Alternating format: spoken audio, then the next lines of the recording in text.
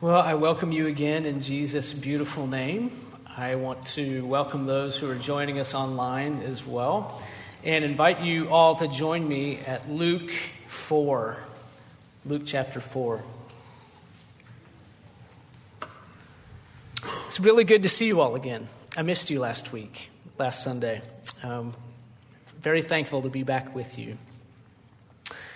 Our goal at Prairie Hill is to become more mature disciples of Jesus Christ.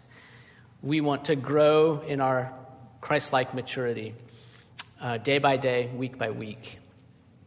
We want to be more aligned with His kingdom, more aligned next Sunday than we are today. And we've just come to the Gospel of Luke asking the question, what is the kingdom of God like? We're really starting at square one and just learning it all over again. What is this kingdom that Jesus comes preaching about and invites us to? And so we're just taking small bits at a time, passage by passage, week by week, to be more and more aligned with the kingdom of God and trusting in the power of the Scriptures to cause that transformation in our lives. That's our goal. And today we have the temptation passage before us in Luke 4, passage where Jesus is tempted. Most of you have as a heading in your Bible the temptation of Jesus over this section. I'm calling the sermon the success of Jesus rather than the temptation of Jesus for reasons that will become obvious as we go. Here are our goals for today, okay? If you're willing to invest a few minutes with me, I want us all to go home with these three things having been accomplished, okay? Knowing these three things. First of all, this temptation passage, Jesus in the wilderness with the devil, I want us to know what it's not,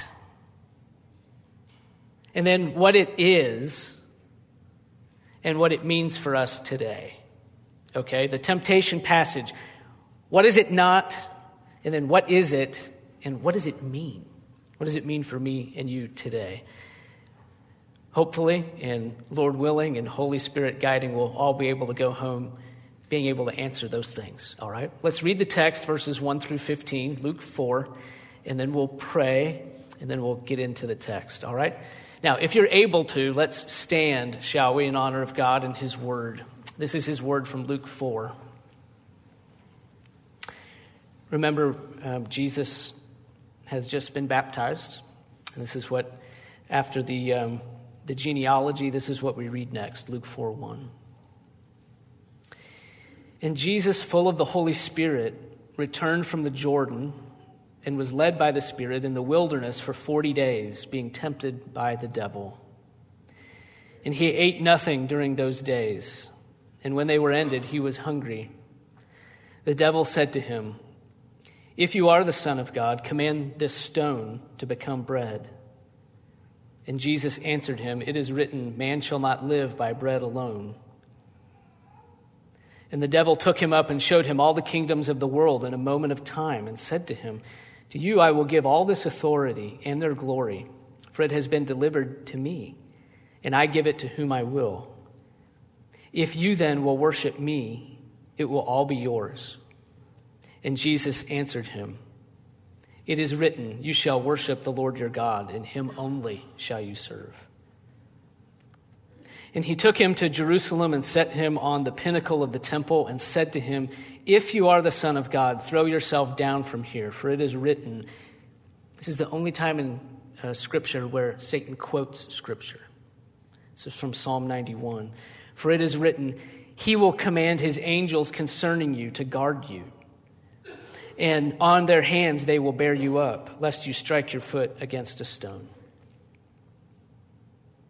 And Jesus answered him, "It is said, you shall not put the Lord your God to the test." And when the devil had ended every temptation, he departed from him until an opportune time. And Jesus returned in the power of the Spirit to Galilee, and a report about him went out throughout all the surrounding country. And he taught in their synagogues, being glorified by all.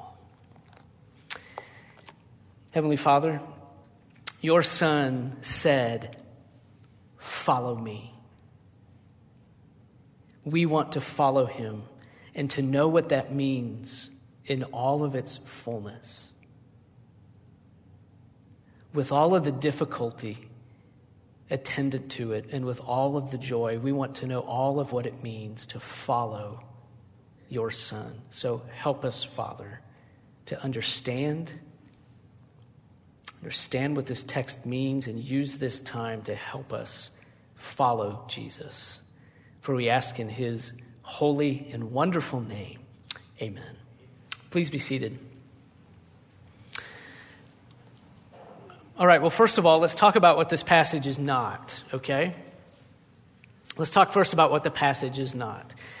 As much as we might want it to be, this passage is not a playbook for how to handle temptation.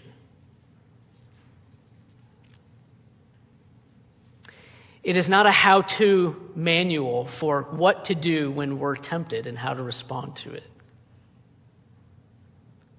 Now, it would be very easy to take it that way.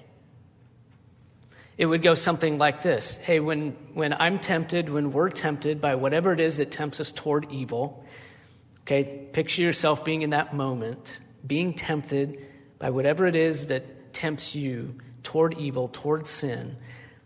The way to handle that temptation is to do what we see Jesus do here. So the thought process can go like this. When I'm tempted, perhaps it's as simple as quoting a Bible verse, and that will end the temptation.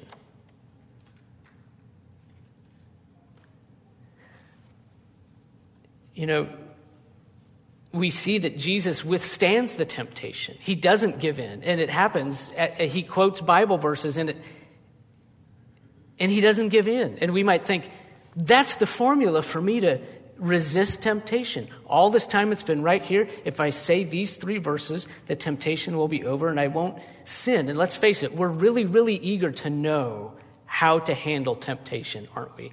There are some of us that would pay a lot of money to have an answer to that question. How do I resist temptation? Is this it? Is this the playbook to use? I think that's a great question. And here's what I would say in response to that question. 2 things. First of all, it's not wrong for us to employ these methods when we're tempted. It's not wrong to battle temptation with Scripture. That's actually a really good idea. It's a really good idea to always have the Scriptures on our minds, in our hearts, on our lips throughout the day, whether we're being tempted or not. That's always a good idea. So it's not wrong to battle temptation the way that we see Jesus do battle here. But here's the second thing. If we think that's the purpose of this account, to show us how to handle temptation, we have missed the author's intent. We have missed the divine and the human author's intent. It's not meant to be a playbook for what we should try. Now, could that be a secondary purpose and a secondary application of the passage? Sure. All I'm saying is that it's not the primary meaning or application of the passage. Its primary purpose is not to be a how-to manual. Okay, well, if that's not what it's meant to be, if it's not a playbook, then what is it? Let's talk about what the passage is, okay? Very simply, here it is. The passage is Jesus reliving the wilderness experience of Israel and succeeding where they failed.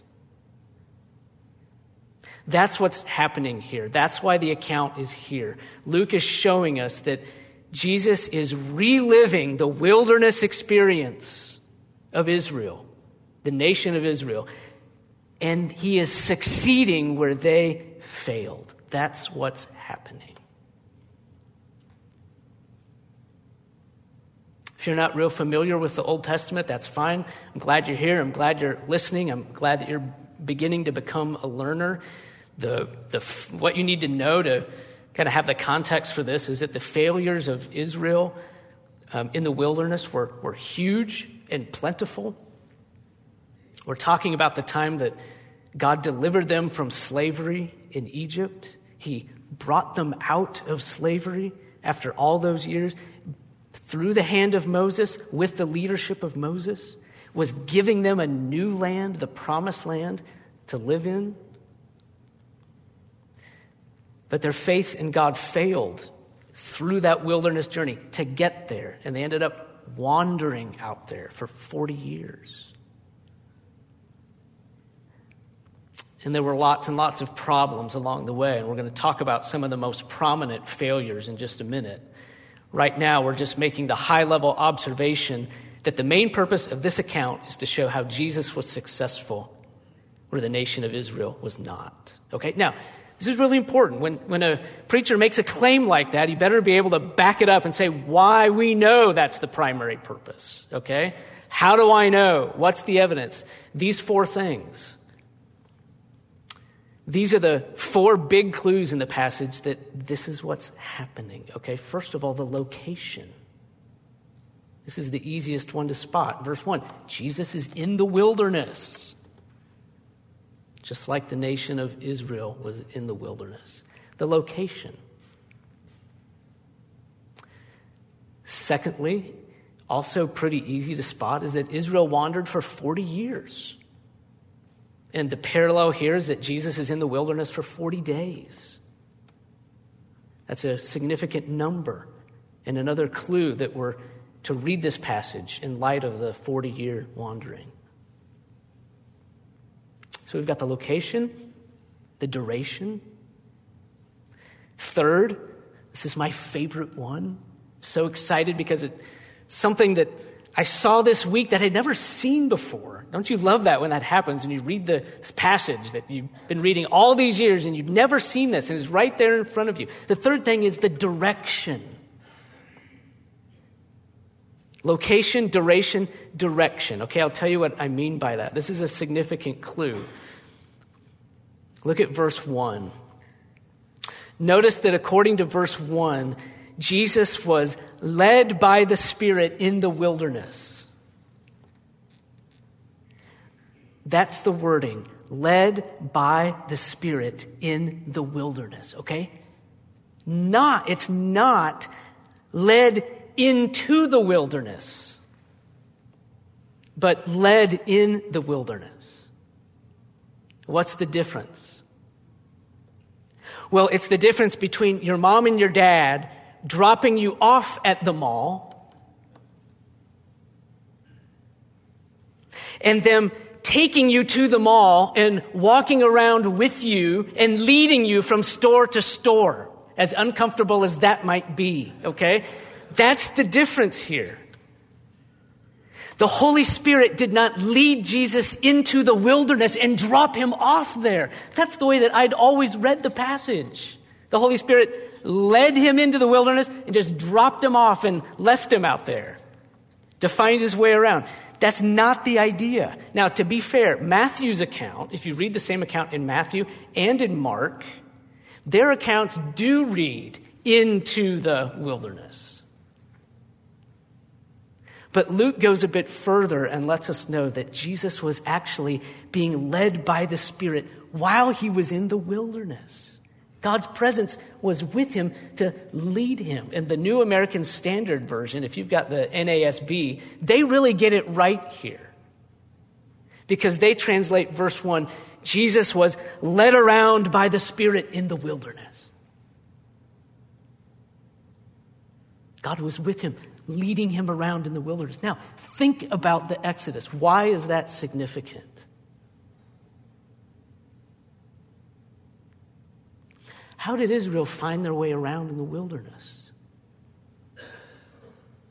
God was there with them. His presence was with them in a pillar of cloud by day, a pillar of fire by night, leading them around, showing them where to go.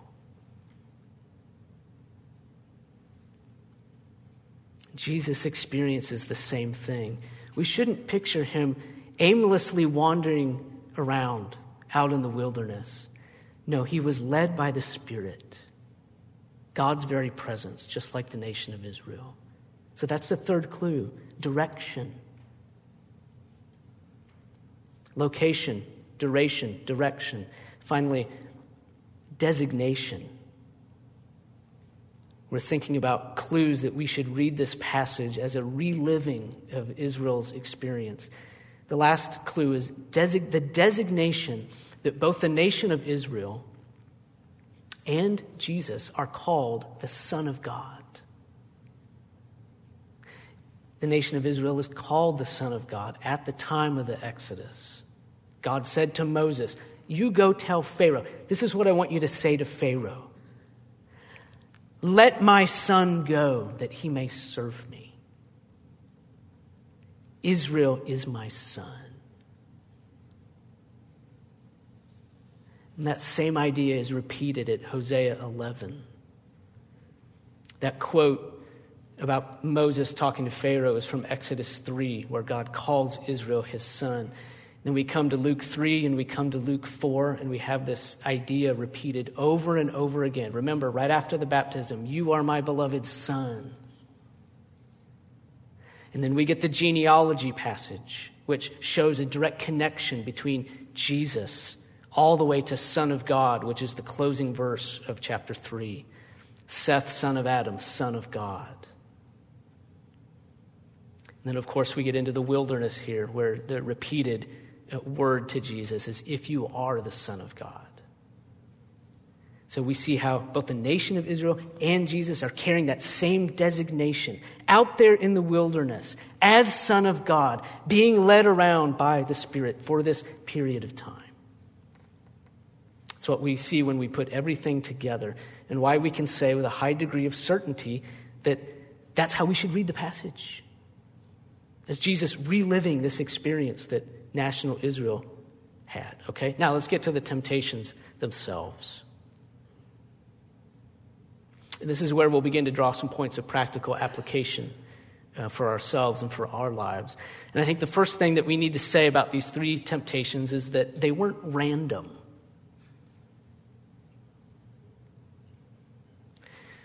These aren't just random temptations that the devil came up with. We might wonder, look at this passage and think, why these particular temptations? Like, why no ice cream? Just kidding. Why were these chosen? We might wonder, why the absence of other kinds of temptations, especially sexual temptation? Why isn't that here? I mean, Israel had some really high-profile failings in that area. Those things are common to mankind as a whole. Why isn't that one of them? Why is it these three? Well, here's what we see. What we see here is that each of these temptations that Jesus faces mirrors a particular failure of Israel in those wilderness wanderings. They're each tied to a particular failure of the nation of Israel in the wilderness, and highlights Jesus' ability to succeed where they failed.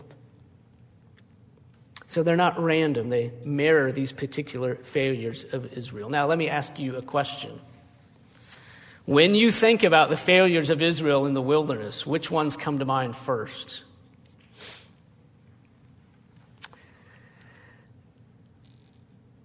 I know it's hard because there's so many.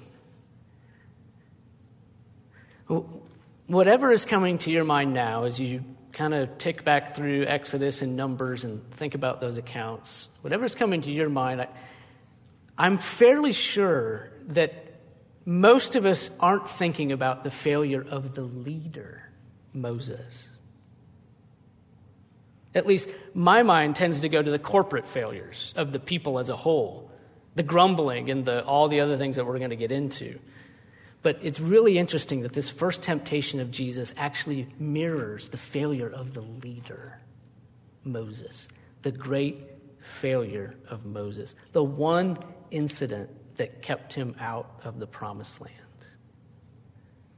The infamous account of Moses striking the rock, Numbers 20. That's really a tough passage, isn't it? Isn't it? I'll speak for myself.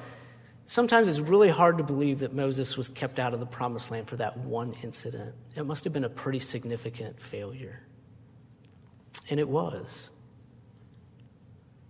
If you're not familiar with the account, let's just rehearse it a little bit.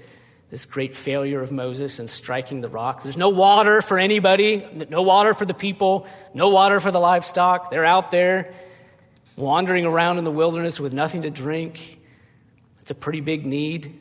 All the people are getting upset with Moses and Aaron, quarreling. Lots of grumbling. And so Moses and Aaron, as they should, they take their needs and their concerns to God. The account says they got on their face before God and just say, what are we going to do? There's no water. The people are angry. We have nothing. What should we do? And God gives very specific, simple instructions. Take your staff. Go speak to the rock before their eyes and tell it to yield its water. Simple instructions, guaranteed to work. God's word had not failed them. Take your staff, go speak to the rock before their eyes, tell it to yield its water.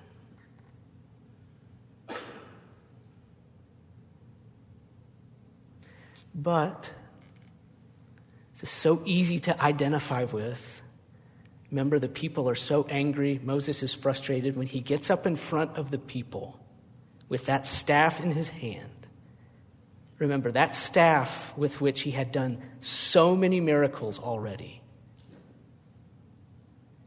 He gets up there in front of them, so frustrated with them, and he said to them, this is Numbers 20, "Hear now, you rebels, shall we bring water for you out of this rock?" And then he struck the rock with his staff twice, and the water came out. Now, what is the great sin there? What is the great failure? It is this, that Moses in that moment relied on his own power, on what he knew he could do with his staff. He didn't do what God told him to do, and it still worked. That power was within him with his staff, that he didn't have to obey, and it still worked. God said, "Speak to the rock." Moses struck the rock. In that moment, he placed all of his confidence. Think about where his confidence was. His confidence was not in what God said. His confidence was in what he knew he could do.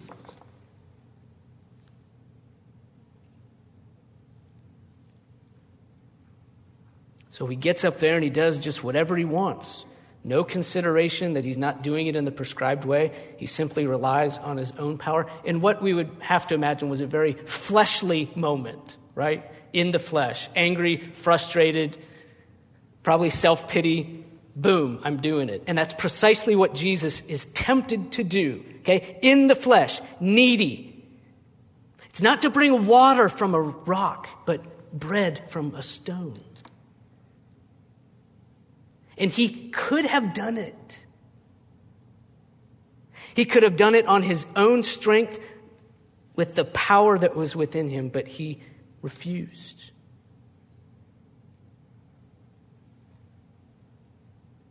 Moses' great failure was that he left God completely out of the equation. God was not necessary. God was not depended on.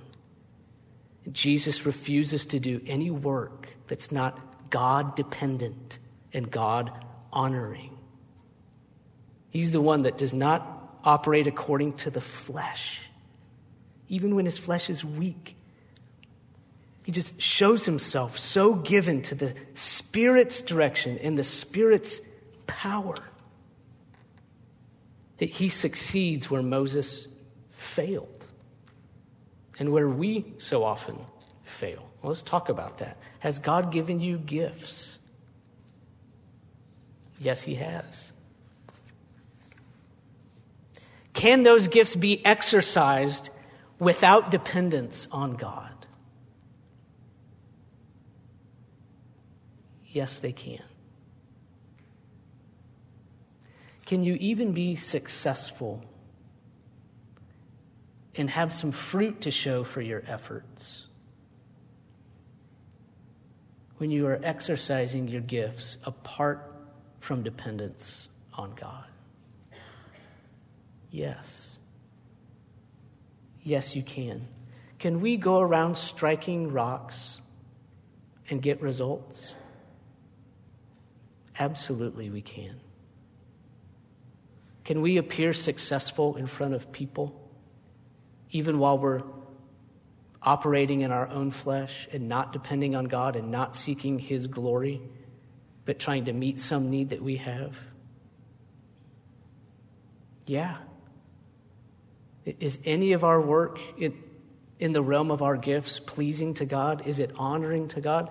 Sometimes it can be really difficult to tell because our hearts are so deceitful. Are we dependent on God in the use of our abilities? Are we honoring God in the use of our abilities? Are we sometimes operating in the flesh in front of people to fulfill our own fleshly desires?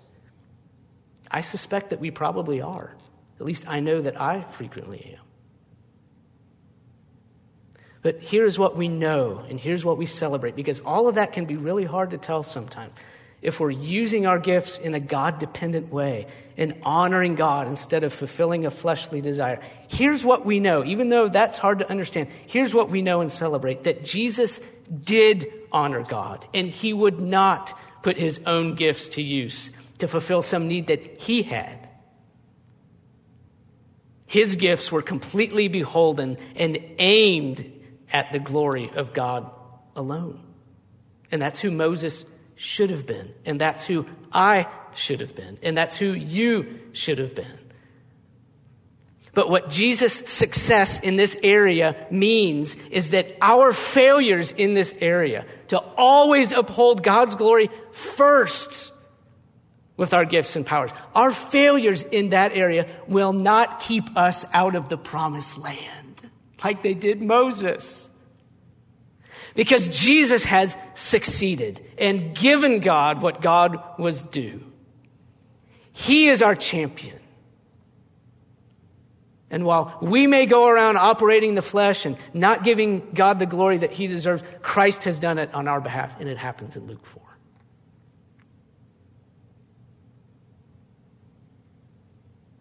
Jesus didn't rely on His own power. It's verses 3 and 4. Second temptation, He doesn't worship a false god. He does not worship a false god. That's verses 5 through 8. Great glory is promised to him if he'll only worship the devil. Luke 4:7. Now, what's the backdrop for that temptation? It's pretty easy to spot. I mean, if you had to name the greatest failure of the people of Israel in the wilderness, what would you say? Probably turn in your Bible to Exodus 32 and say, here you go. Moses is gone. We don't know where he is. He's up on the mountain. He's been gone a long time. Here's all our gold. Aaron, make us a god that we can see. So Aaron fashions a calf out of gold, and the people worship it and sacrifice to it. They worship a false god. And this Jesus refuses to do. You shall worship the Lord your God, and him only shall you serve. He does not repeat the great sin of Moses, and he does not repeat the great sin of the people, the sin of idolatry. And we said a moment ago that it can be really hard for us to detect whether we're relying on ourselves when we use our gifts or we're relying on God. And where we can't see into those things, we trust in Jesus' victory. And I'd say it's a very similar ballgame here in this issue of idolatry, because our hearts are so inclined toward idolatry and we're so self-justifying that it's very hard for us to differentiate between what is a healthy interest in something and what is a sinful attachment to something. Is this hobby I have, is this interest I have, is this person that I'm interested in, is this Is this job or this ministry or this car or this lifestyle or this phone or this piece of technology, is it just a healthy interest, or have I crossed the line into idolatry? I don't know. A lot of times we don't know. I just imagine that I'm a lot more idolatrous than I think I am. I don't always know what's a healthy attachment and what crosses the line. And we'll probably struggle with these things all the way to the grave, never knowing the degree to which we idolize other things and rob God of the attention and honor that our lives should have given to him. And so once again, we just fall at the feet of Jesus and simply say, where Israel failed and where I fail, he has succeeded. He would not bow down and worship a false god, even though he was promised everything. He was going to be given everything and everyone if he would simply worship someone, something that is not God. And he chose God. He chose God. This is our champion. We love him. He is our righteousness. He succeeded. He chose God. Isn't it hard in those moments to choose God over whatever that is that's tempting you and whatever you're tempted to idolatrize? So hard. Jesus did it.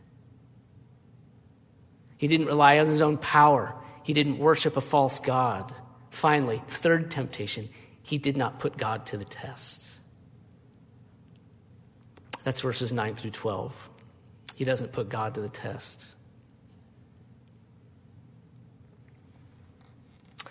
That exact language, putting God to the test, is found so many times in the scriptures in reference to what Israel was doing in the wilderness, okay? Like, in summary, they were putting God to the test. Find that language in Exodus 17, Psalm 106, Hebrews 3:8, just to name a few places, and the most prominent places, that out there in the wilderness, the nation of Israel put God to the test. What does that mean? It means that instead of trusting in the character of God, they continually demanded demonstrations of his presence and his care. That's what it means for them to have put God to the test. Instead of trusting in his good character and knowing by faith that he would take care of them, they were always demanding demonstrations of his goodness and his care, usually in the form of food and water.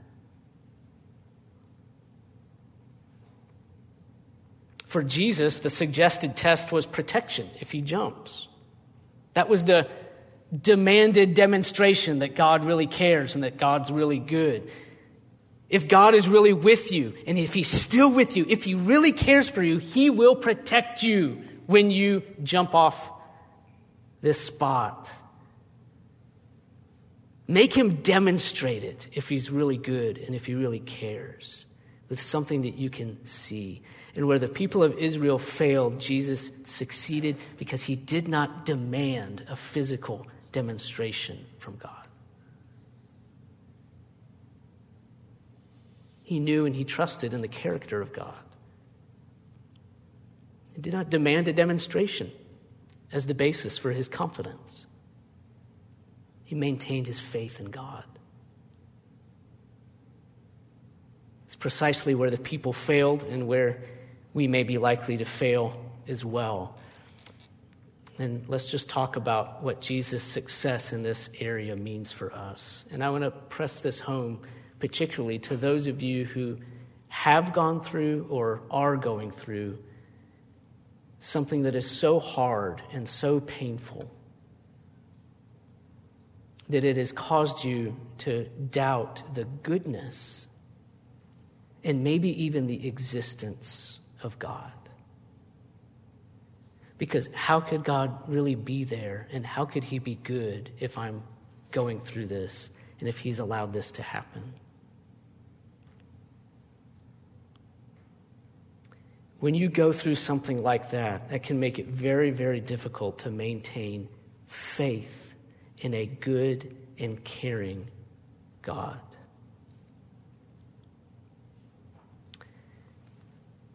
And you may love Jesus and want so badly to maintain a life of faith and be a worshiper. That may be the desire of your heart, but you just can't. You're not there because of what you have gone through or what you are going through. And what I want to say to you, if that is you, is just as we have done through the other two examples, look to Jesus as your champion. You who cannot right now believe in a good, caring, or even existent God, look to Jesus as your champion. He is the one who was able to trust God through everything, seeing no sign of God's provision or goodness. Not demanding a sign that God was good or caring. He could have faith in God, and he did have faith in God.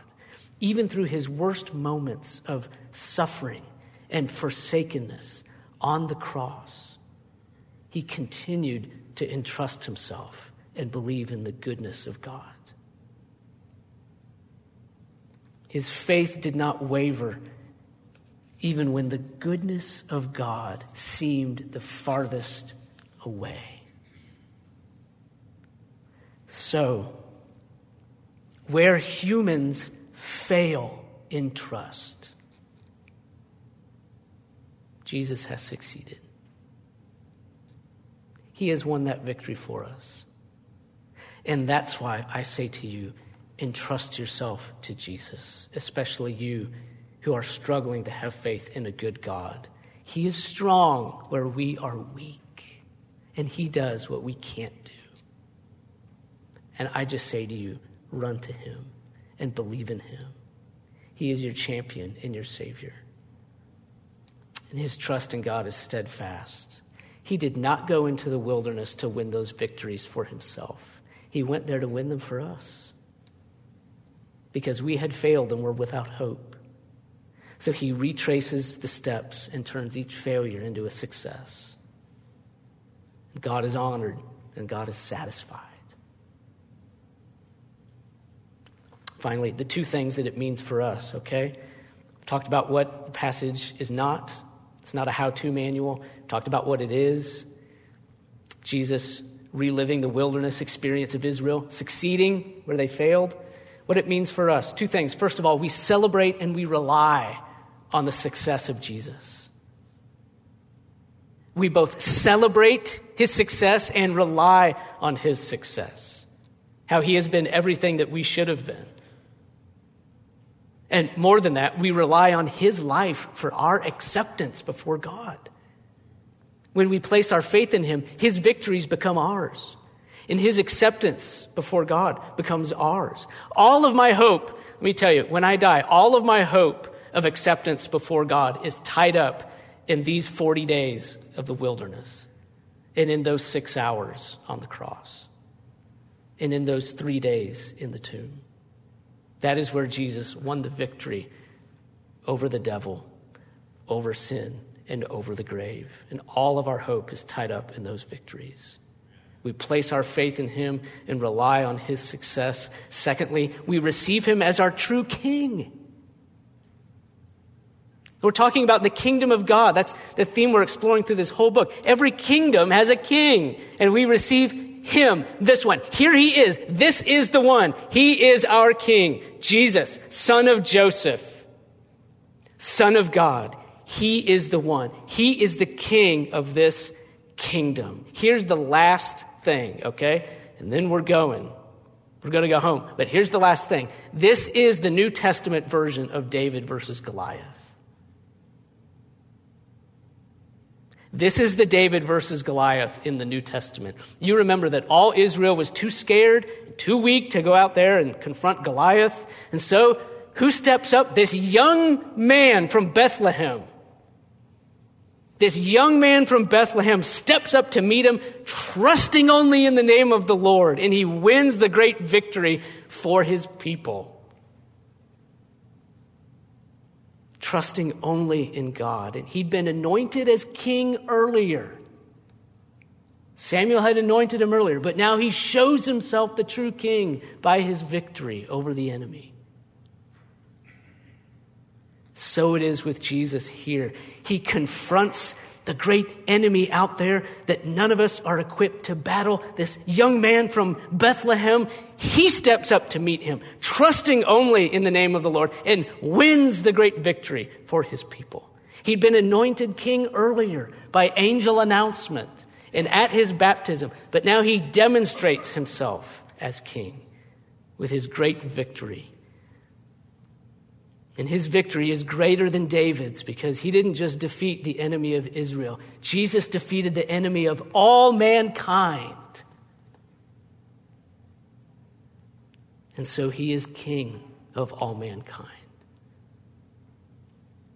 And he goes home, according to verse 15, being glorified by all, just as David went home in great glory.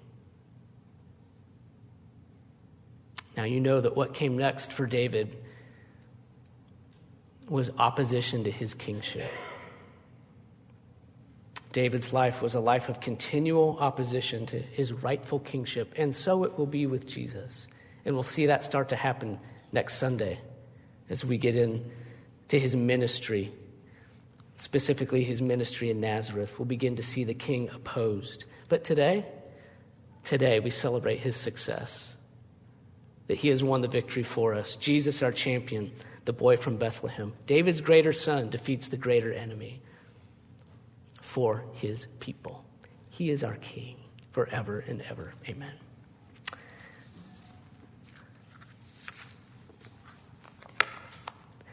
Father, we confess that Jesus did it all. All we can do is bow down before him and say, we trust in him. He won. We are weak. He is strong. And I ask, Father, that the truth of these things would be impressed upon the hearts of those who just have never known what this is all about. Someone listening today that thinks that Christianity is about being good so that God will accept us. No, no, no. Understand today in your heart, everyone listening, that only Christ could be good enough to please God, and he has been. And that by placing our faith in him, simple trust, simply looking to him and believing in his name, secures all of the righteousness that we could ever need before God. Jesus' life becomes ours. And we're acceptable before God because of his success and his victory. And we rest in him. Holy Spirit, impress the truth of these things upon our hearts, we pray. And let our hearts be at rest in Jesus' success. For we ask in his wonderful name. Amen.